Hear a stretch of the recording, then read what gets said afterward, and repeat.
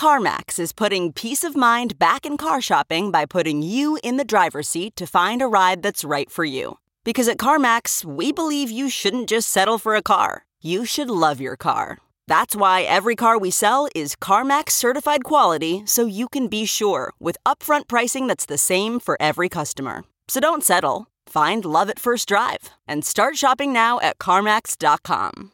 CarMax, the way car buying should be. Okay, picture this. It's Friday afternoon when a thought hits you. I can spend another weekend doing the same old whatever, or I can hop into my all-new Hyundai Santa Fe and hit the road. With available H-Track all-wheel drive and 3-row seating, my whole family can head deep into the wild. Conquer the weekend in the all-new Hyundai Santa Fe. Visit HyundaiUSA.com or call 562-314-4603 for more details. Hyundai, there's joy in every journey.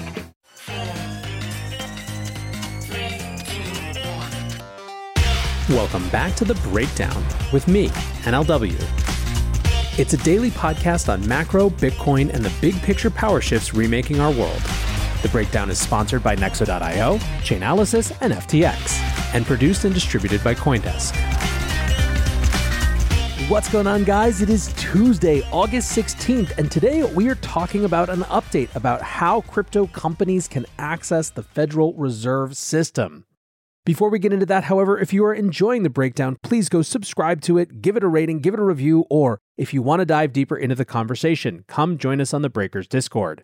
You can find a link in the show notes or go to bit.ly/breakdownpod. Also, a disclosure as always, in addition to them being a sponsor of the show, I also work with FTX. Listen, this is what summer is supposed to feel like. Right now, and by right now I mean literally today, could be wrong even by the time you're hearing this, markets are pretty tame.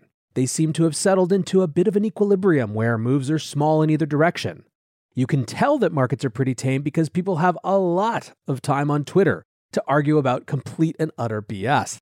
Right now we're in the phase where people decide to pick fights about stuff they hate. See, for example, Kobe's fight with the entire NFT space.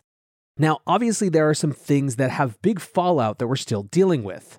Tornado Cash has been a huge topic of conversation, and it's now morphed into a discussion about censorship at the base layer and how Ethereum's move to proof of stake potentially impacts compliance with sanctions at that level, which frankly feels like a really important conversation.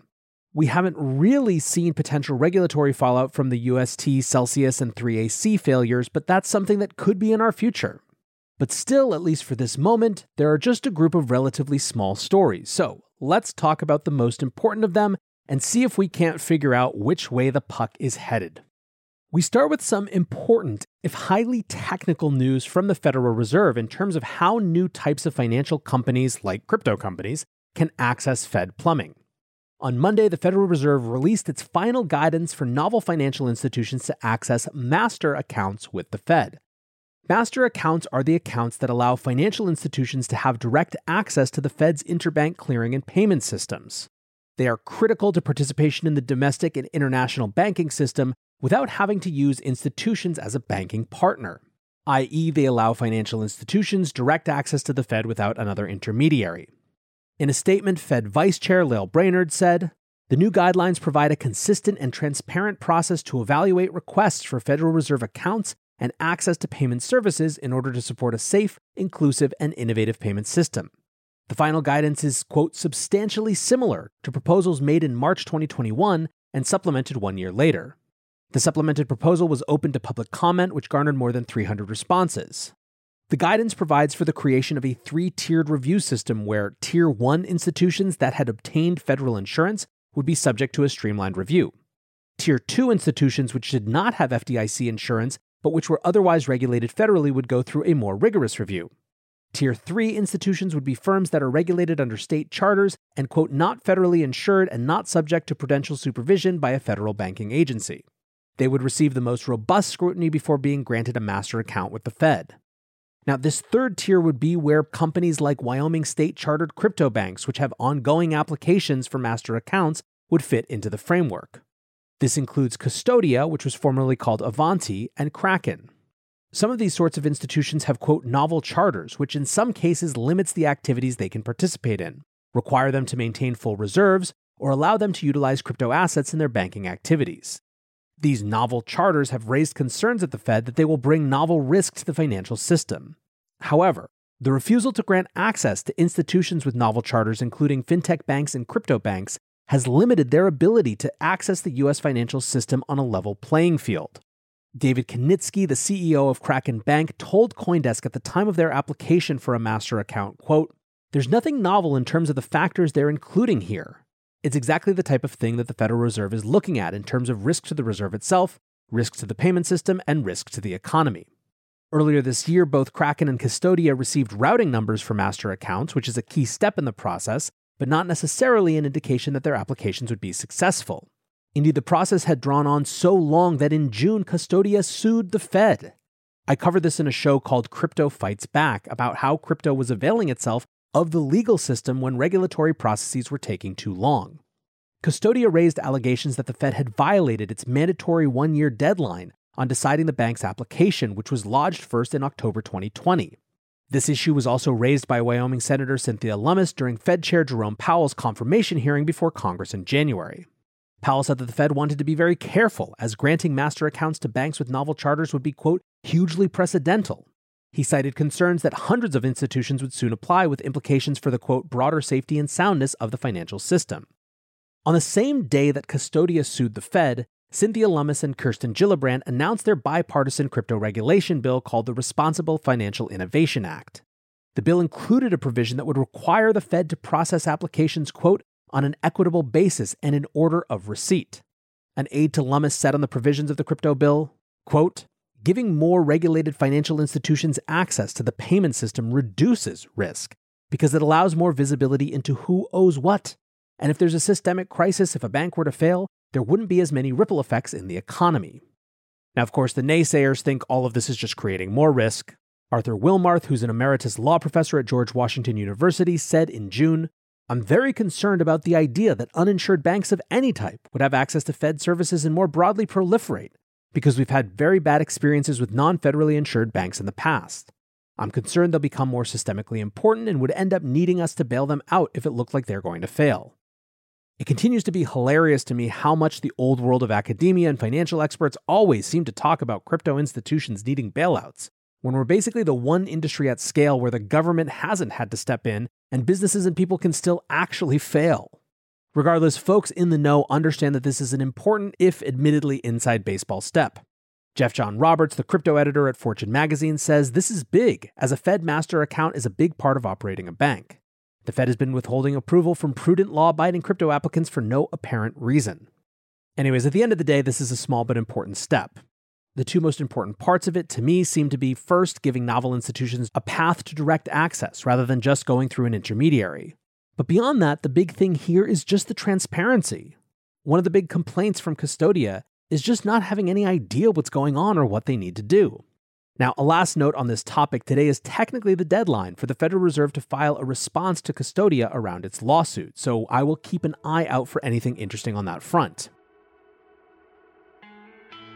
In times like these, security of your assets should be your number one priority. If you want to offset risk as much as possible and still stay in crypto, you need a trusted partner by your side. Nexo is a security-first company that manages risk by relying on mechanisms such as over-collateralization, real-time auditing, and insurance on custodial assets. Learn more about Nexo's reliable business model and start your crypto journey at nexo.io. That's nexo.io. Eager to make more informed decisions around crypto? Chainalysis is here to help. Chainalysis demystifies cryptocurrency by providing industry-leading compliance, market intelligence, and investigations support for all crypto assets for organizations like Gemini, Crypto.com, and BlockFi. Gain unparalleled visibility and maximize your potential with the leading blockchain data platform by visiting us now at chainalysis.com/Coindesk. The breakdown is sponsored by FTX US. FTX US is the safe, regulated way to buy and sell Bitcoin and other digital assets with up to 85% lower fees than competitors. There are no fixed minimum fees, no ACH transaction fees, and no withdrawal fees. One of the largest exchanges in the US, FTX US is also the only leading exchange that supports both Ethereum and Solana NFTs. When you trade NFTs on FTX, you pay no gas fees. Download the FTX app today and use referral code BREAKDOWN to support the show. Let's move now to a couple related if slightly different topics. In the institutional crypto world, there are some new entanglements and some detanglements. Crypto venture firm Dragonfly has acquired Metastable Capital, which is one of the oldest crypto hedge funds, for an undisclosed amount. Metastable was founded in 2014 by, among others, Naval Ravikant. It had over $400 million in assets under management as of their Q2 filings and was an early investor into Ethereum, Avalanche, Cosmos, Starkware, Near, Zcash, Filecoin, Dfinity, Algorand, and more. Now, Dragonfly has been a fund on the rise. In April, they raised $650 million for their third crypto fund, and LPs included Tiger Global, KKR, Sequoia China, and many others. One of the interesting dynamics you're seeing during this crypto bear market has to do with long-term money, in other words, venture capital, which is locked up for much longer than liquid hedge funds, being in a slightly stronger position relative to those liquid funds. Those liquid funds are looking nervously about a potential wave of upcoming redemptions, where investors withdraw their funds, reducing the total AUM and making it harder for those liquid funds to continue. That means, on the one hand, that some of those more liquid funds are trying to add venture arms. Dragonfly, for its part, has both ventures and liquid, two very different approaches for different investment strategies. On top of this, though, pretty much all funds in the crypto space are thinking about how to position themselves for just a very different type of investment environment than previous venture capital. One of the common threads you're seeing is a lot more emphasis on hiring coders and technical researchers. Dragonfly says in their post announcing the acquisition, quote, "Crypto is driven forward by technological breakthroughs. An investment approach that doesn't understand the underlying technology is always going to be shallow. That's why much of our team is composed of technologists, hackers, and researchers." Now, you've seen this from a ton of firms, and it's a fairly big shift. There was another piece of news today that made this point well. Jump Crypto, which is the crypto arm of the massive Jump Trading Group, has been building in crypto for a while now. They were a driving force behind Wormhole, which was a cross-blockchain bridge that was exploited earlier this year, leading to Jump spending $320 million or so to cover losses. Clearly, then, they have the battle scars of this space. They just announced today that they're building a new validator client for Solana. The project is called Firedancer. Jump Crypto president Kanav Korea, who, by the way, started as an intern, wrote, "First attempt at a second independent client implementation outside the ETH world as far as I know. Years of working in the Solana community has only deepened our conviction in the project, and we're pumped to get our hands dirty and double down." So this is basically software to help secure the blockchain, but they're also working to propose a number of, quote, significant upgrades to Solana's open source core software. Anyway, the point relative to this show is that this is increasingly normal behavior for investment firms. Whereas Web 2 investors always used to talk about how much value they could add in terms of connections or advice, this is a different paradigm where investors are actually building tools that make protocols more useful and, theoretically then, more valuable. However, as I mentioned, in addition to new alignments like Dragonfly and Metastable, there are some breakups happening as well. Last year, Galaxy Digital started to work towards an acquisition of crypto custodian BitGo, but it hasn't gone so well. Frank Chaparro from The Block wrote a few years ago, "Galaxy's acquisition of BitGo, which was touted as the largest crypto deal of its kind at $1 billion last year, still hasn't closed after 16 months. If the deal falls through, Galaxy will have to pay BitGo $100 million. Deal was originally expected to close during Q4 of last year, but looks like Galaxy's plans to list its shares domestically are being held up by the SEC, which is in turn impeding this deal." Frank wrote that on August 7th. This week, on Monday, BitGo announced that it is planning to sue Galaxy for backing out of this $1.2 billion merger. It's seeking $100 million in damages, and in a press release said that Galaxy was refusing to pay this breakup fee. The law firm representing BitGo said an attempt by Mike Novogratz and Galaxy Digital to blame the termination on BitGo is absurd. Either Galaxy owes BitGo a $100 million termination fee as promised, or it has been acting in bad faith and faces damages of that much or more. A spokesperson for Galaxy said that the company believes, quote, BitGo's claims are without merit. BitGo did not provide certain BitGo financial statements needed by Galaxy for its SEC filing. Galaxy's board of directors then made the decision to exercise its contractual right to terminate. Now, we still don't have a ton of details, but it shows that deals are never done until they're actually done. Staying on this theme of institutions, despite a down market, the big guys keep nudging in. Steve Cohen, the billionaire behind hedge fund Point72 Asset Management, is setting up a crypto-specific asset management firm. The hedge fund manager has been investing in crypto privately since 2018. The new firm, which is still in the planning phase, will focus on trading spot cryptocurrencies as well as offering crypto derivatives and providing capital to external crypto hedge funds. Earlier this month, Cohen had backed out of plans to make a personal investment in crypto trading firm Radical. Right now, I would characterize Point72's best contribution to crypto as helping Travis Kling learn about trading in his formative years before he started his own fund, so we'll see if they can top that now. A last note on institutions that relates to markets. We had been in a string of institutional inflows since around the end of June when markets troughed. For 6 weeks in a row, we've seen net inflows into crypto funds. Indeed, July's $471 million or so of net inflows almost completely erased June's $481 of net outflows. But last week, that streak came to a stop, with a very minor outflow of $17 million. James Butterfill, who's CoinShares investment manager, wrote in a report, "It's difficult to discern if this is a meaningful change in sentiment given its small size, although minor outflows were seen across a broad set of providers. It also comes at a time of low trading volume and a recovery in prices, suggesting there could be an element of minor profit-taking." As you can see, this is very much within our theme of what summer is usually like. But our last topic in the realm of crypto today is a bit of an update on the situation with Celsius. The crypto lender who filed for bankruptcy last month appears to be running out of money. According to a court filing made on Monday, the firm is projected to run out of cash by October. The filing also said that the firm has $2.8 billion less crypto than it owes depositors. Last month's bankruptcy filing from Celsius acknowledged a $1.2 billion hole in the balance sheet, but included an estimated value for the firm's mining equipment and other unspecified assets. One of the most concerning holes to people is the one with their Bitcoin holdings. The filing stated that Celsius owes 104,962 BTC, but only holds 14,578 BTC and 23,348 wrapped BTC. That's a deficit of around $1.6 billion at current Bitcoin prices, which will obviously increase if Bitcoin's price goes up. The firm also holds about $1 billion less Ether than it owes to users, but it does own 410,000 staked Ether, which would make up a significant amount of that shortfall. Still, this wasn't what most of crypto was discussing regarding Celsius.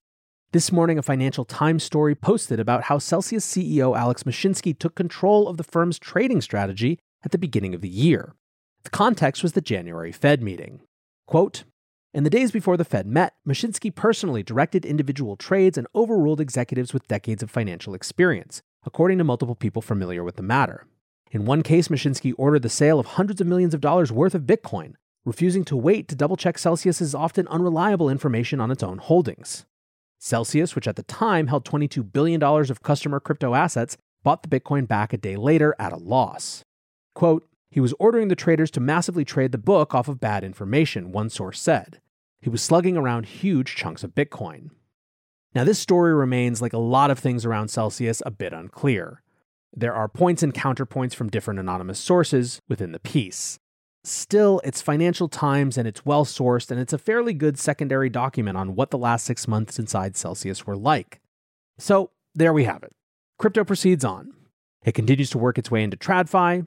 Institutions continue to get involved, in part in traditional ways like consolidation during bear markets, and in part in non-traditional ways, like investors building products and protocols that sit on top of their investments. And of course, we continue to learn more about the contagion of 2022 and what the fallout might be.